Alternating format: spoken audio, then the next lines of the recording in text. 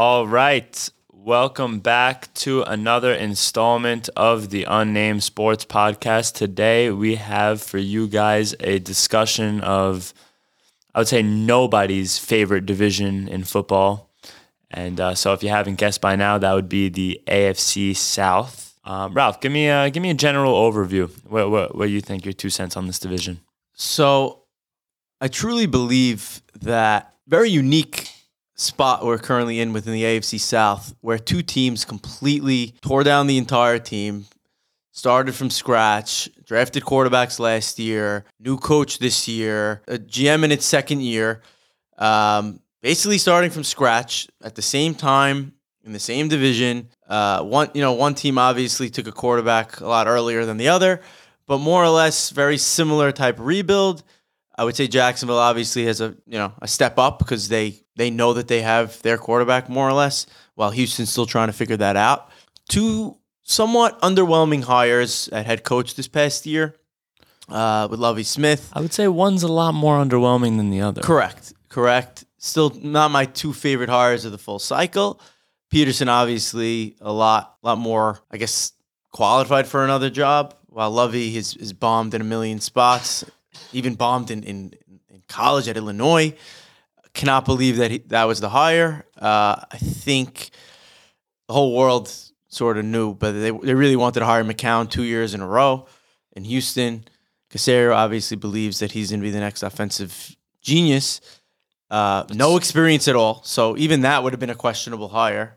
But it's something that they wanted to do, so why not do it? Yeah, at least you would have felt the conviction. You would have felt like they had a little direction and that they were following, their vision for the franchise. Correct. Whereas Lovie Smith, it kind of just feels like they're just saying goodbye to a year. Correct. But are they going to fire him next year after doing it this past year and receiving all that backlash? I mean, it just feels like we're doing Dave Culley again, except this time he's like the other end of the spectrum in terms of too old.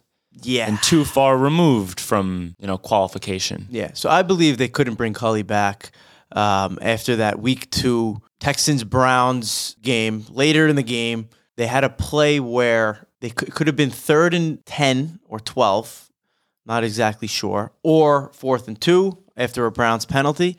And accepting it would have gave them 3rd down, and declining it led to 4th and 2. So what they do, they declined it. Probably the right move. And then went ahead and did something I've never seen before and punted. So to me, let's say I'm a Texan fan. I'm sitting there watching that game. I'm over the guy. You could fire him on the spot, in-game, post-game, 2 games into his tenure. You could do it at the end of the year. At any point, I'd be fine with it. Just don't bring him back a second year. He did. It seemed to be he got better as the year went on. I would definitely say that. Sometimes it's part of the job. But something like that is just... It's a fireable offense. There's certain things you do in the workplace that it's no questions asked. To me, being so out of touch with the game and punting when you could have had a 3rd down, to me it's just terrible management. That's definitely an inexcusable play call. I will say to Culley's credit that as the season kind of wore on, he grew into his bearings a little bit more. He coaxed a whole lot out of Davis Mills.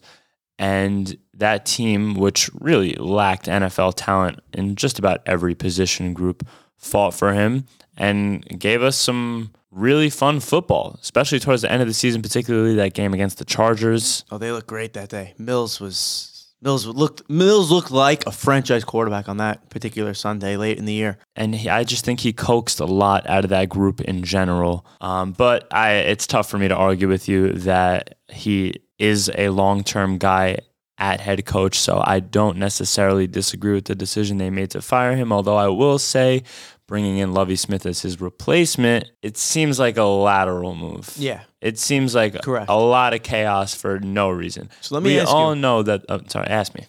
Would you rather bring back Culley for a second year or hire Lovie? It's a good question. Bring back Culley.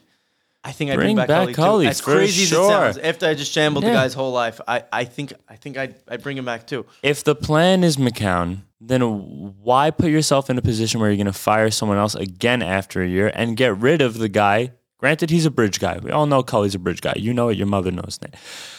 With that being said, they all fought for him. So if you're just buying time for McCown or whoever the McCown equivalent is, why wouldn't you just keep rolling with the guy who, while he's limited, they fight? Or at least hire McCown as an assistant. Yes, that's the other thing. That's a different conversation. Mind-boggling. Bring him in as an OC. Bring him in as a quarterback coach. Bring him in as a special assistant. Do something to pad his resume so that when you do hire him next year, they don't say, oh, they hired a guy with no experience, which is why he didn't hire him this year. But that's why Houston's Houston. Yep, Casario's first 14 months on the job. I'd say before this past draft, because I liked this draft. It's but before this past draft, his first 14 months on the job was just horrific. It's hard for me to argue with you. My question is this, without getting so deep into it, but that lawsuit that came out from Flores, you think affected them not just hiring McCown on the spot? So I think it definitely impacted them. My whole thing as it relates to the Flores situation is if it impacted the direction you were going in, if you were going to do A before the Flores lawsuit broke out and pivoted to B after it broke out, it means you're just doing something wrong as an organization to begin with. Correct. If your plan is that fragile, then you got to reassess the plan to begin with. But again, that's why Houston's Houston, and that's why they've been, I would say, stuck in the mud for just about the entirety of the century. Right.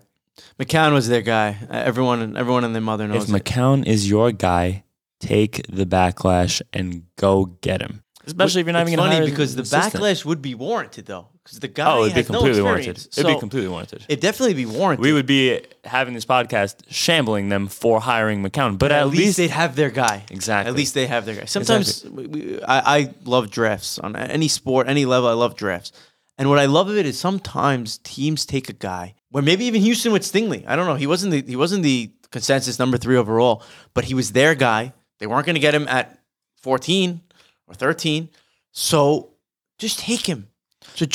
I love just taking your guy. So that is a masterful pivot into discussing Houston from a personnel standpoint. So let's talk about their draft. Stingley, we both agree, is an A+ pick. A+. The only question with him was ever health. There's no denying that at full strength, he has everything it takes to be like an all-pro corner in this league. So I was reading that obviously the health was, the number one thing why he wasn't going to go, supposedly not going to go in the top 5.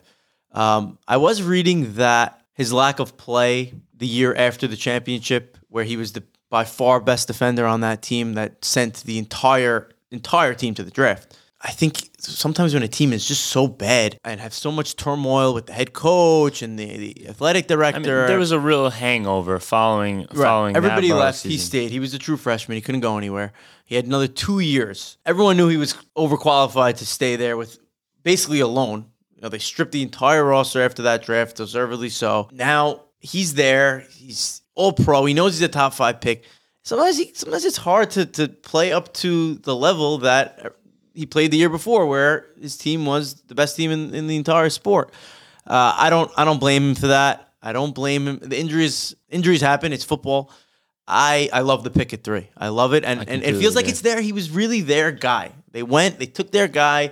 He wasn't the consensus best corner. People thought Sauce was going to be picked over him. I like that they stuck with their guy. And forever I was saying, if Stingley doesn't go in the top 5, someone's going to get fired. Someone is going to get fired, and the regret is going to be so large that it's almost like, why do we have these consensus lists anymore? And I love that I was proven wrong. They took him at 3, and I'm very happy for them that they did. And not only that, but they doubled down in the secondary the very next round by bringing in Petrie, who is thought by many to be the best safety in the class. And just across the board, I love what they did, especially at the top of the draft. Kenyon Green at guard is a freak athlete, seems to be a can't-miss prospect at the position.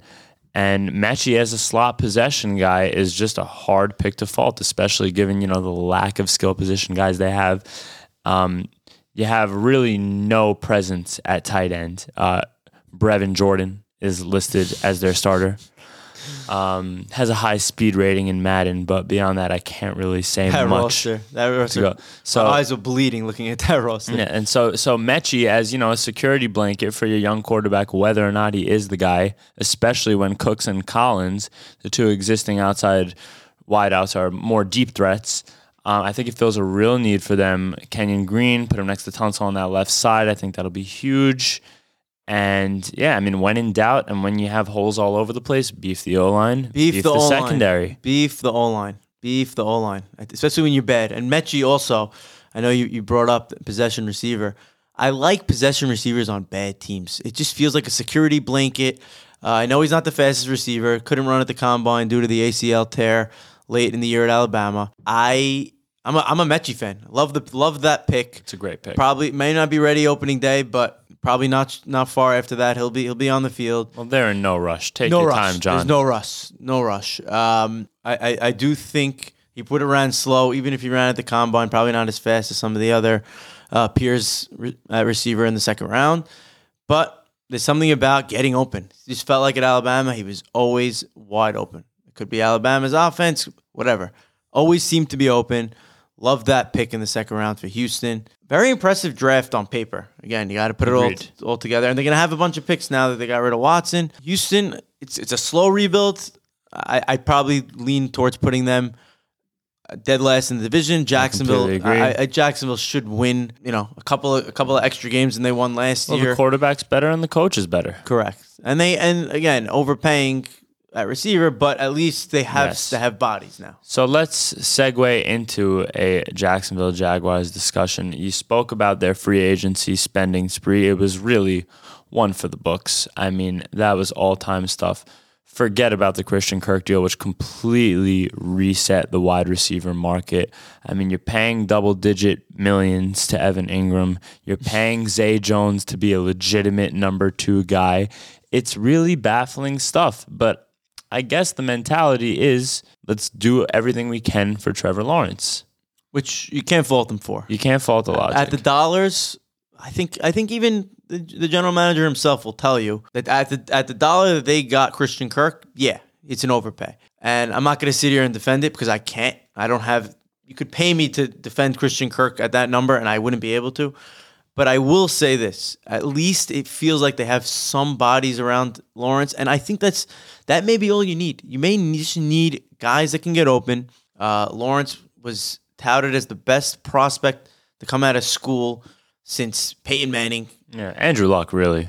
Luck, Manning, Elway, all those names are being brought up when we were waiting for that draft to come around. Yeah, I mean, it doesn't feel like you need 3 Devontae Adams on that roster for him to develop into being what everyone wants him to be. I'm very high on Lawrence, as the whole world. It's not really much of a hot take. And they suddenly have a really deep wide receiver group. Their 4 through 6 are Laviska Shenault, who's yet to put anything together on an NFL level, but the talent's there. Jamal Agnew, who before he blew out his ACL, he was doing some things, Jamal Agnew. Because they were so bad.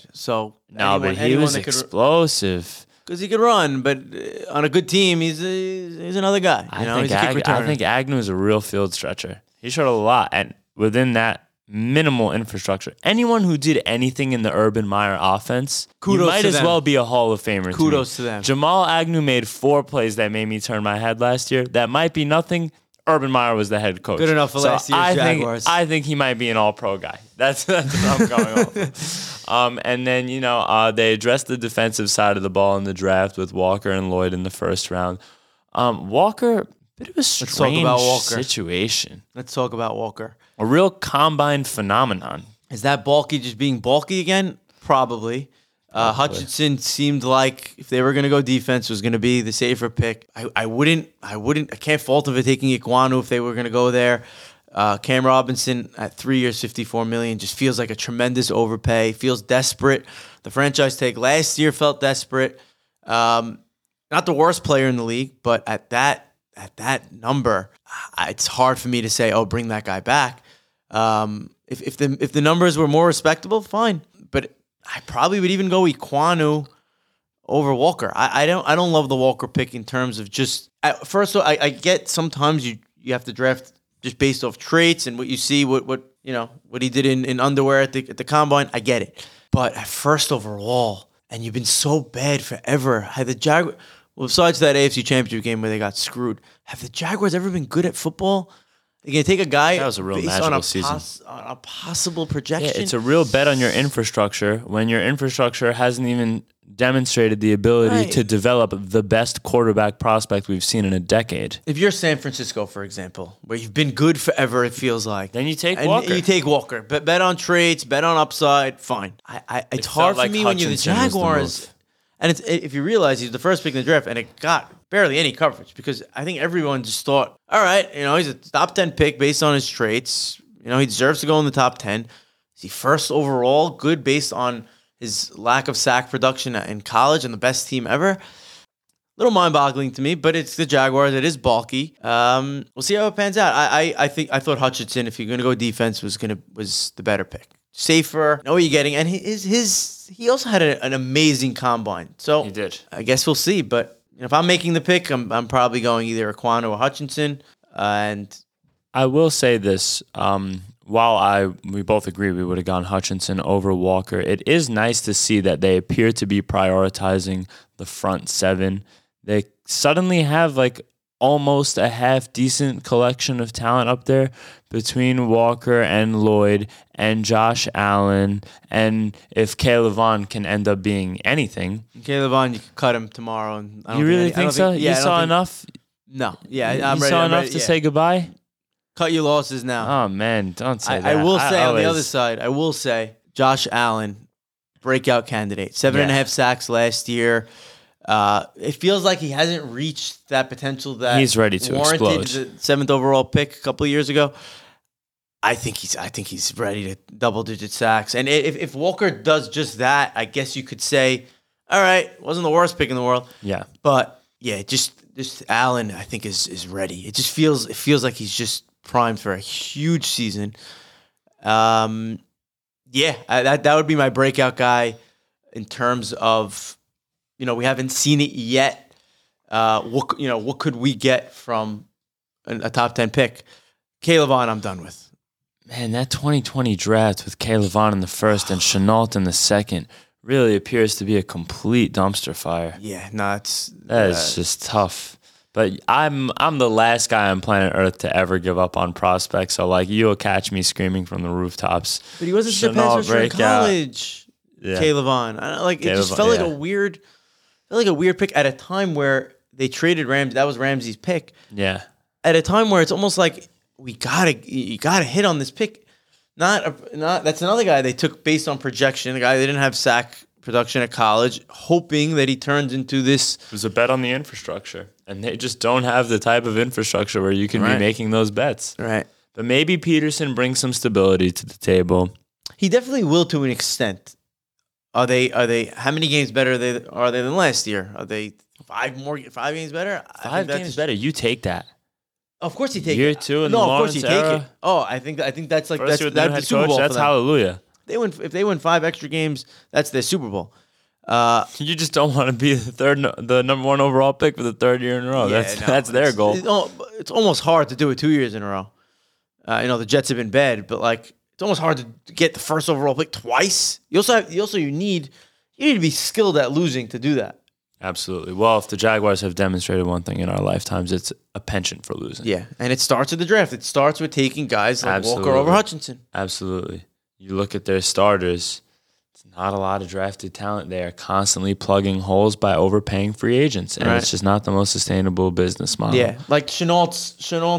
If Chenault worked out, that money is what went. Yeah, you're not paying Zay Jones. Right. That's how it works. If you fail at the draft, you usually have to go spend money in free agency to offset it, and that's on replacement level guys. Yeah. From 1 to 10, I'll say Peterson higher was a 5. I guess that's the right way to put where I feel. I'm not little too bad, higher not on too good, just average. He'll definitely come in and clean up some of the mess that Urban Meyer left. Is he the savior? Doesn't feel that way, but I'm a 5 out of 10. I'm veering a little closer to a 7. I just think the track record with developing quarterbacks are coaxing the most out of quarterbacks. That's fair. Especially given how Wentz's career has played out in the post-Peterson era. Definitely reflects pretty positively on him, whether that's fair or not. And, of course, the fact that he just won a Super Bowl with a backup quarterback. I definitely think that if I were Balky and I was making the hire of this situation, there would only be two words on my mind, and that's Trevor Lawrence. And I think that this hire reflects that. And so for that reason, I'm a fan. I hear. That's fair. Let's head to Indy. Let's talk about teams that might do things this year. Because you brought up Wentz, which got me thinking. We gotta jump to the Colts. So my first question for you: just how big of an upgrade do you think going from Carson Wentz to Matt Ryan is? So because that funny. Determines how you feel about Indy. You know what's funny? That's the entire Indy discussion. Exactly. So I think it's given the circumstance that Indy was in going January 1st or whatever the season ended this year, January 10th. Given the circumstance, I think they did a phenomenal job of getting a 3 for Wentz and not having to eat any of the money, which unheard of. Well, that's the Redskins for you. That's Dan Snyder's bunch. It does not make sense that someone gave him a pick and took the full contract. That's a side note. So I think doing that and then bringing in Ryan, who I guess between him and Baker was probably the best option on the table. Is Ryan washed, though? I think so. On paper, I think they did the right thing. They only gave him a 3 for Ryan. They got a 3 for Wentz. Basically offsets it. They're taking another big contract. They offloaded Wentz. They basically swapped Wentz out for Ryan, which on paper, great move. At the end of the day, though, the guy has to not be washed. Last year, I know they were bad. He looked washed. I thought by the end of the year, he had demonstrated a lot that would make me confident to take a bet on him. He's been solid forever, so it's hard to say, oh, he's going to suck. I'm not saying, but your question, which was a good one, was how much better is he going to be than Wentz? He'll be better, which should be good enough to at least contend for the playoffs because they were they did contend for the playoffs. Right. So I think that's the question. Where is Ryan in terms of being done? I like the bet that they made. I like doing it. I like everything on paper to me made sense. Now, at the end of the day, he's going to have to go ahead and really be that much better than Wentz. And if he's not, if he's just a little better, it's gonna hinder what they could do. Well, it's not even about necessarily being so much better as much as it is avoiding those costly mistakes. Right. Because if Wentz could just do a little Josh McCown impression and just shove the ball 3 yards every possession, and they punt a little more often than they did, we're probably talking about a playoff team. Yeah. Because the O-line, we don't need to talk about Indy's O-line. You're listening, you know how good they are. You care enough about football to listen to our podcast. You know that Indy has a pretty damn good O-line. The run game speaks for itself. Jonathan Taylor was breaking all sorts of records. All Matt Ryan needs to do is not screw up. And Matt Ryan has a pretty decent track record at not screwing up. Correct. I did find one stat interesting, though, Jack. He did throw 12 picks last year. How much of that is them being down in games, having to throw it up? Probably a lot to do with that. And how much he did throw 12 picks, which is for his standards, it's pretty high for his standards. And if he throws 12 picks next year, he was 20-12. To me, that could be a product of the team. That could also be a product of a guy that's just older in age and just slowing down a little bit, which is totally normal. Well, I mean, I think it's no secret that Matt Ryan is far beyond the peak of his powers. But with that being said, I mean, we're talking about a guy who had to treat Russell Gage like Calvin Johnson. Correct. He was not working with a whole lot. Putrid offensive line, running game that cannot be dependent on. All they had going for them out of the backfield was Cordell Patterson catching passes. And weird team, that Falcons team last year. My question is this to you: If Ryan isn't so much better than Wentz, would you be shocked? Because I wouldn't be shocked. I couldn't say I'd be shocked. I would be shocked if the difference wasn't enough to get them to the postseason. So you have them penciled in one of the 3 wildcard spots. I have them. I feel their favorite. So I think that their ceiling isn't as high as Tennessee's ceiling, but I feel much safer betting on them to make the postseason. That's fair. I can't disagree with that. That's where I'm at. Their ceiling isn't first overall in the AFC like Tennessee was last year, which I'll keep mentioning because baffling to me. It is baffling. Baffling to me, especially Kansas City, having Patrick Mahomes and Buffalo being as good as they were. Seems like it's a fairy tale, but they were one in the AFC last year. I don't think the Colts could have done it last year. I don't think they could do it this year. So you're 100% right. Their ceiling isn't as high as Tennessee. they may win the division just based on what's around them. I think Tennessee got worse, which we'll talk about in a minute. So they may win the division just based on just not being as bad as some of the other teams. All they have to really do is get out of their own way. There is so much infrastructure. The running game is dependable. The front seven is solid, if not unspectacular. I think the Ngakoue addition will do a lot on that edge. And, I think Gilmore is a super underrated addition to the secondary. Too. I don't love him for everyone. I like him for Indy. Yeah. I don't know if he has. I don't know if he's going to be all defensive player of the year good again, but I like it for Indy. You just need to replace Rock Ya-Sin. Yeah. And he can definitely do that. He is qualified for that job, and Kenny Moore remains, of course, one of the best slot corners in the league. I love Kenny Moore. How could you not? He's a fighter. So I'm gonna take a step ahead here. Right? Obviously, the whole operation is gonna really lean on Ryan. I'm gonna say that their full defense is gonna rely on one of two guys stepping up. Either gonna be Kwity Paye, their first rounder from last year. Yeah, it's about time we see something. Or Deo, their second rounder from last year. I won't even try to pronounce his last name. But if they get production out of one of those two guys, and we're talking about a front seven. Yeah, their defense will be really, really good. But they desperately need. I know they got Ngakoue. They desperately need some help from one of those two guys. And I think as much as almost as important as Ryan is to that offense, one of those two guys are going to have to step up for that defense to really be complete and whole. Yeah, Kwity Paye, it seems like I'm getting shades of as we watch his kind of situation unfold. He reminds me of Bjorn Werner. You remember Bjorn Werner? Yeah, of course. It seems like a really similar situation. If he's Bjorn Werner, their defense is not going to be as good as people think. I know. Also, Darius Leonard did major surgery recently, which may not have him available for the beginning of the season. I know they have to say now, oh, yeah, he'll be ready. Darius Leonard misses games. That defense is in trouble. Absolutely. I think Okereke alone in that middle of that field would be tough, especially undersized as he is. Yeah, I think need Leonard. Without Leonard, that defense really lacks an the whole identity. defense. Yeah, he's unreal player. The fact that he's even hurt and gonna miss camp or whatever, to me is a big question mark to this team. I'm telling you, as good as their roster looks on paper, I'm telling you, this team has big question marks. Matt Ryan being better than he was last year, big question mark. One of their pass rushing second year players panning out based on what we saw this past year, huge question mark. So Indy really could, like you said, ceiling is not so high. Their floor is also not so low, but they still do have huge question marks. Okay, so moving on to last year's champion of not only the division, but of the entire AFC throughout the regular season by some stroke of miraculous behavior. We have the Tennessee Titans. Now, these guys had, as we know, a very busy offseason. Let's get straight into it. Obvious questions. How do you replace A.J. Brown's production? You don't. I don't care what they tell you.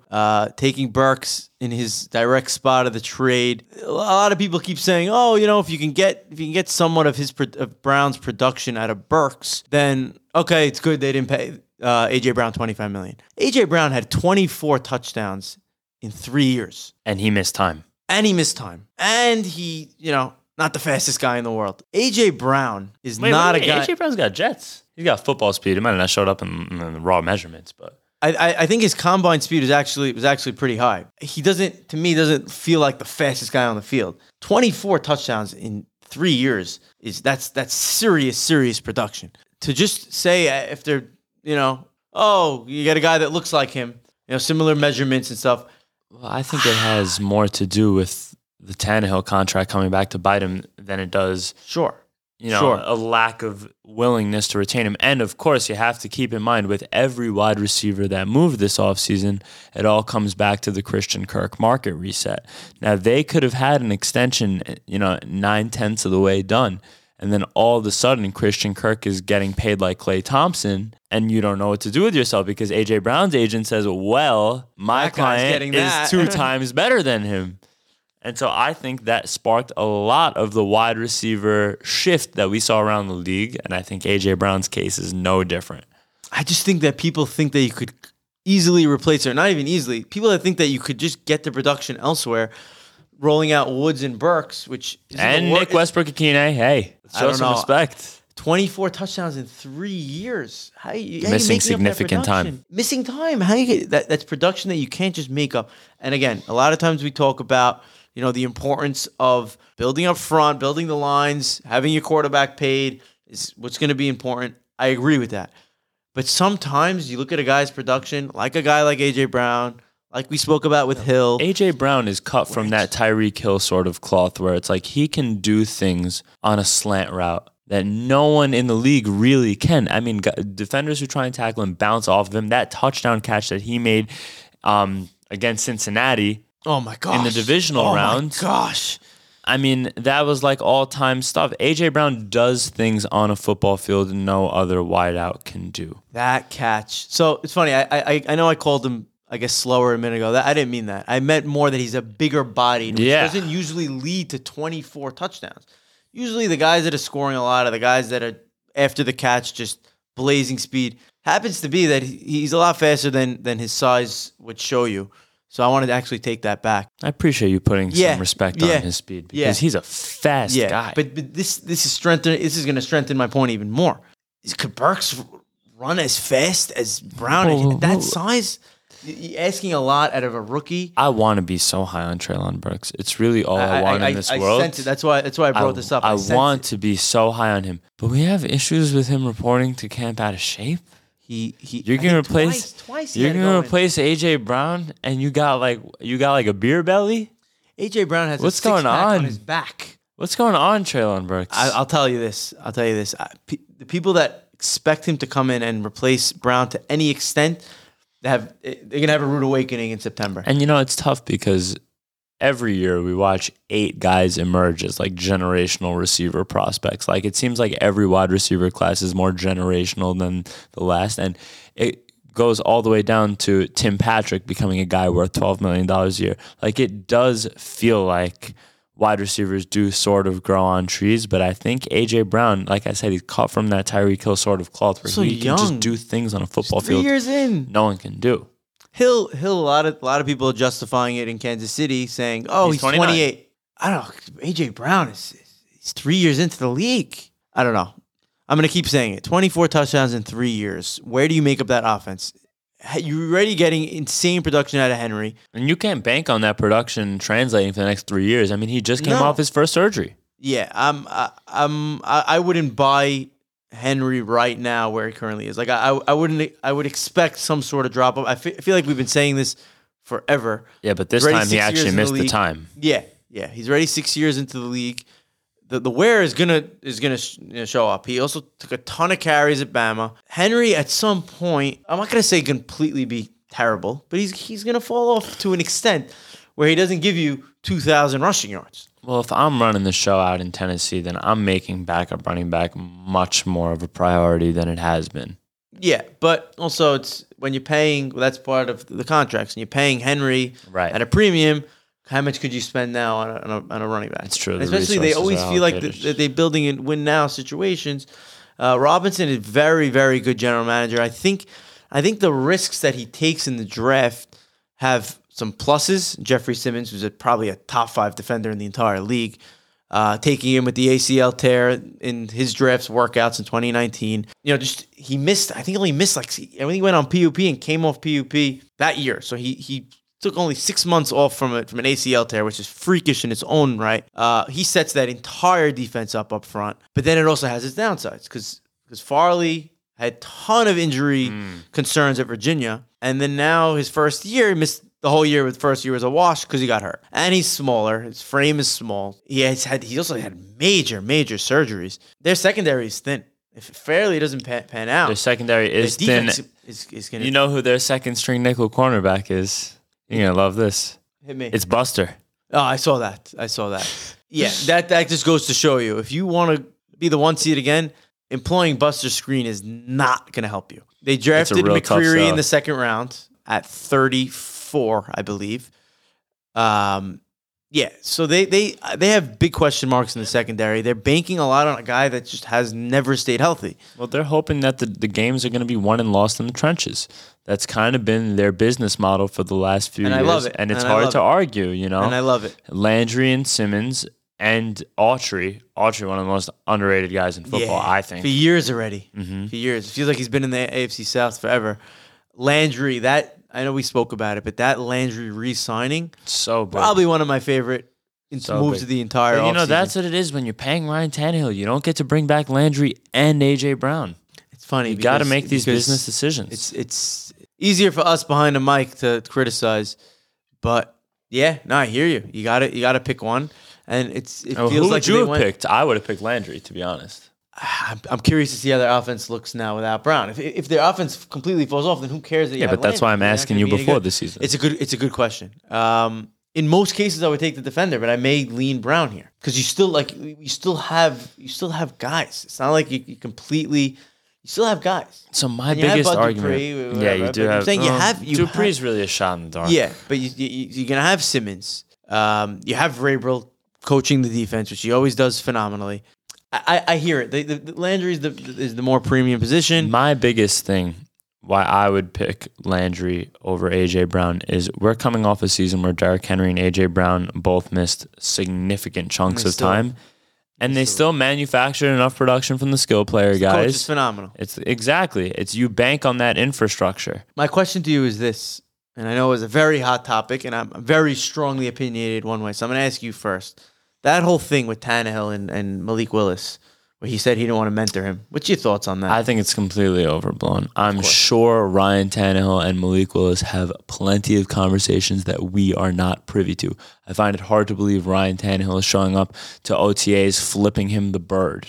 I'm gonna go a step further. I'm gonna say even if he is, you think that's good for him? Not good for him. I think that we expect guys, because they make a lot of money. We expect these players to come in and have to mentor guys that were essentially taken to replace them. Let's say now you're working, what do you do? Real estate, you're working behind the desk. Let's say I tell you, we want to replace you. I'm going to bring your replacement. He's going to sit here while your contract's up in a year. Yeah. while you go to pot, I'm going to leave this kid here. You're going to teach him everything you know. They want you to mentor these guys where they could run the team for 20 years, which basically costs you money. And we just expect that these players should just do it. I like that he said he didn't want to mentor him, and I like that.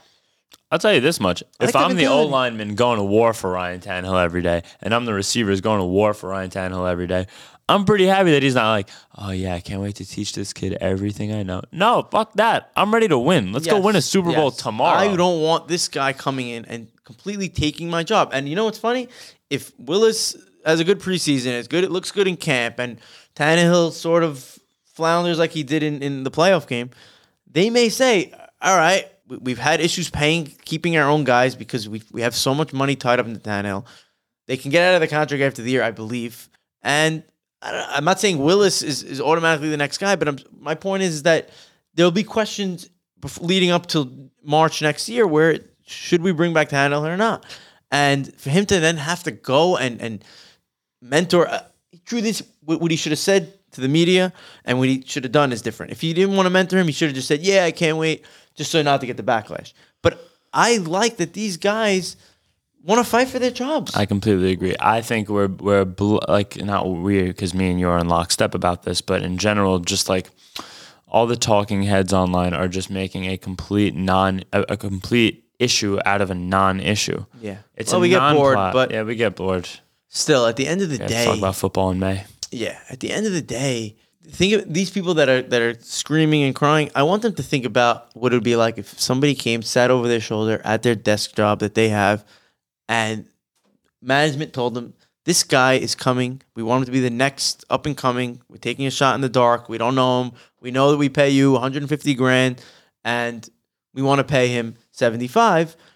We want to see if he could replace you. Could you teach him everything you know? Could you show him the ins and outs? Could you introduce him to your buyers? Could you introduce him? Do you take him on your meetings? Look at the manager and say, just get rid of me now. I don't want to do this. Absolutely. Liken that now to the football field where the money is a lot higher. If they get rid of Tannehill, he definitely will not re-sign with anyone for that type of money. He's not worth what he's getting paid. So I don't know. I think that got completely overblown. We're in lockstep about this. It's a non-story, and it's a product of us having to talk about football 12 months a year. Right. When the season only goes So from it's funny. September to February. I know we continue to beat the drum that running backs aren't so important, but the same way that we spoke about Matt Ryan and Indy, I'm going to say Henry. Could Henry, is he going to miss this? Is he going to lose a step? Is he getting older? I think it's funny because it's sort of throwback football in Tennessee where if the running back isn't productive, their whole team won't be good. So it feels like with 30 years ago, but that's the reality. So Henry's will be they went like 5-2 without Henry last year. I feel like we both agree that it was a little fluky. That their team they did have good wins too. At the Rams on Sunday night, felt like a good one. I look a little bit at that New England game where they just got shambled when it started snowing. Mac Jones looked like Marino. I look at that as more like the true of where they are with their roster. Well, that's the nature of the business. When you are grinding out wins you have no business getting, you will get put in your place from time to time. Yeah. So feels like that they overachieved, which is great. Kudos to the GM. Kudos to the coach. Does that happen? Also, it feels like the AFC got a lot better. Yes. LA got better. You still have the heavy hitters. Buffalo's just going to be that much better if they stay healthy. Denver exists now. Denver exists. Oakland, Vegas has all these new pieces. Cleveland at some point. Like I don't think it's going to happen this year with Cleveland. But Cleveland. The point is that the AFC is a tough conference. It's tough. Again, either Indy or Tennessee will be able to get a home playoff game because they are going to win a division. So pencil them in as a 4 seed. But at the end of the day, to be the 1 seed and get wins that they got last year is going to be hard to replicate, especially because it feels like that they got worse. Unless this guy Farley comes in, and if Farley's a shutdown number 1 corner, he makes a lot of their problems disappear. Or even McCreary. Yeah, Farley and McCreary, they're basically 2 rookies. Yeah. Well, yeah. If one of them could produce, well, they sort of need both to produce. But those are my biggest question marks. Henry, another year, another workload, and then defensively, could they be as good as they were last year? Despite the questions. Secondary. Like Janoris Jenkins, we all know nothing to write home about, but he was in that secondary and they played good enough to win. He did his job. Games. Right.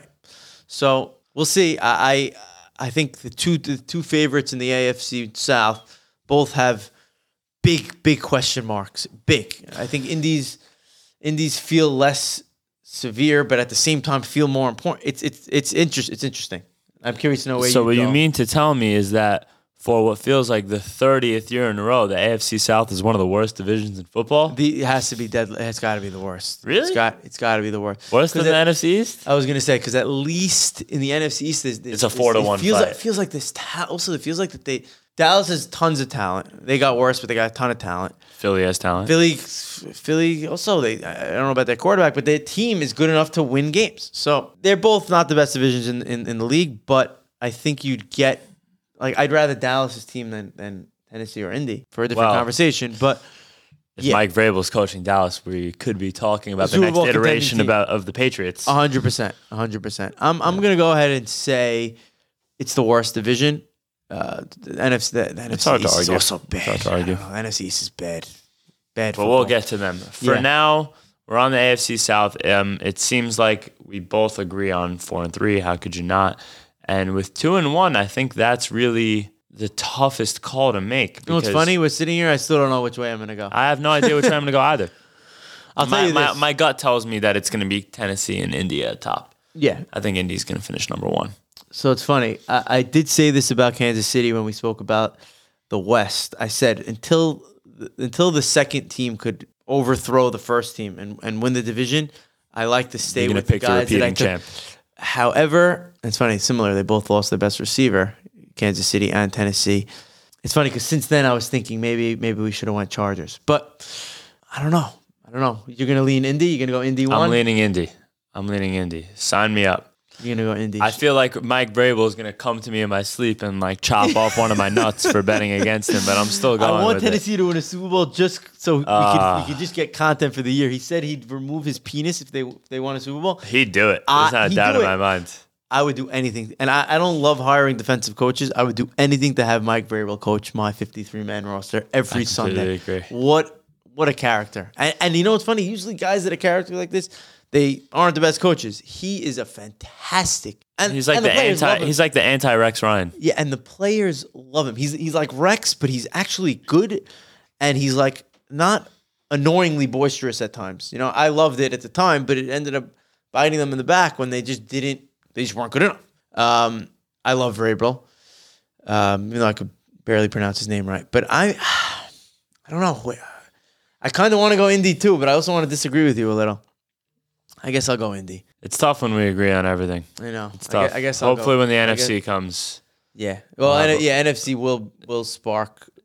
Because I'm higher on a lot of teams in the NFC than the general population is. I like NFC football. It's usually tough. It's cold. For some reason, tough. Even though they both have north, south, east, and west, it just feels like NFC's colder feels for grittier. some reason. Yeah. Those games at Fox 425 on Sundays just feel grittier. They feel more like real football.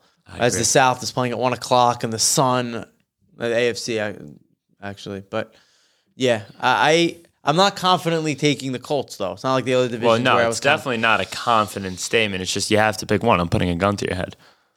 Right. I don't know. Is Ryan washed? I don't think he's washed. He's not what he was, but I don't think he's washed. There's a solid middle ground. Right. I kind of part of me wants to stick with what happened though. I don't know. I'm indifferent right now. I guess I'll lean Indy, but I'm not saying it with. But you don't feel too good about it. Yeah, I'm not saying it with conviction.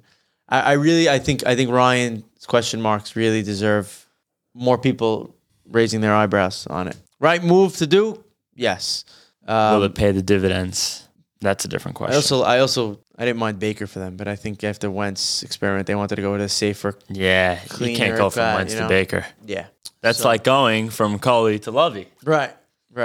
Culley to Lovey, really. And only the Texans do that. If Lovey didn't punt on that fourth down, but he did. And now he's unemployed, to my knowledge at least. I think he has one of those. What does he have? He has one of those jobs carrying water bottles to and from the locker room. Oh man! But at the end of the day, that's the sport we live in.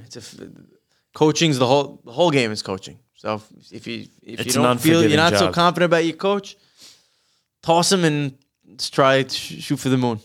Lovie Smith is more of a shoot for the center of the earth than the moon. Yeah. But in general, I must agree with you.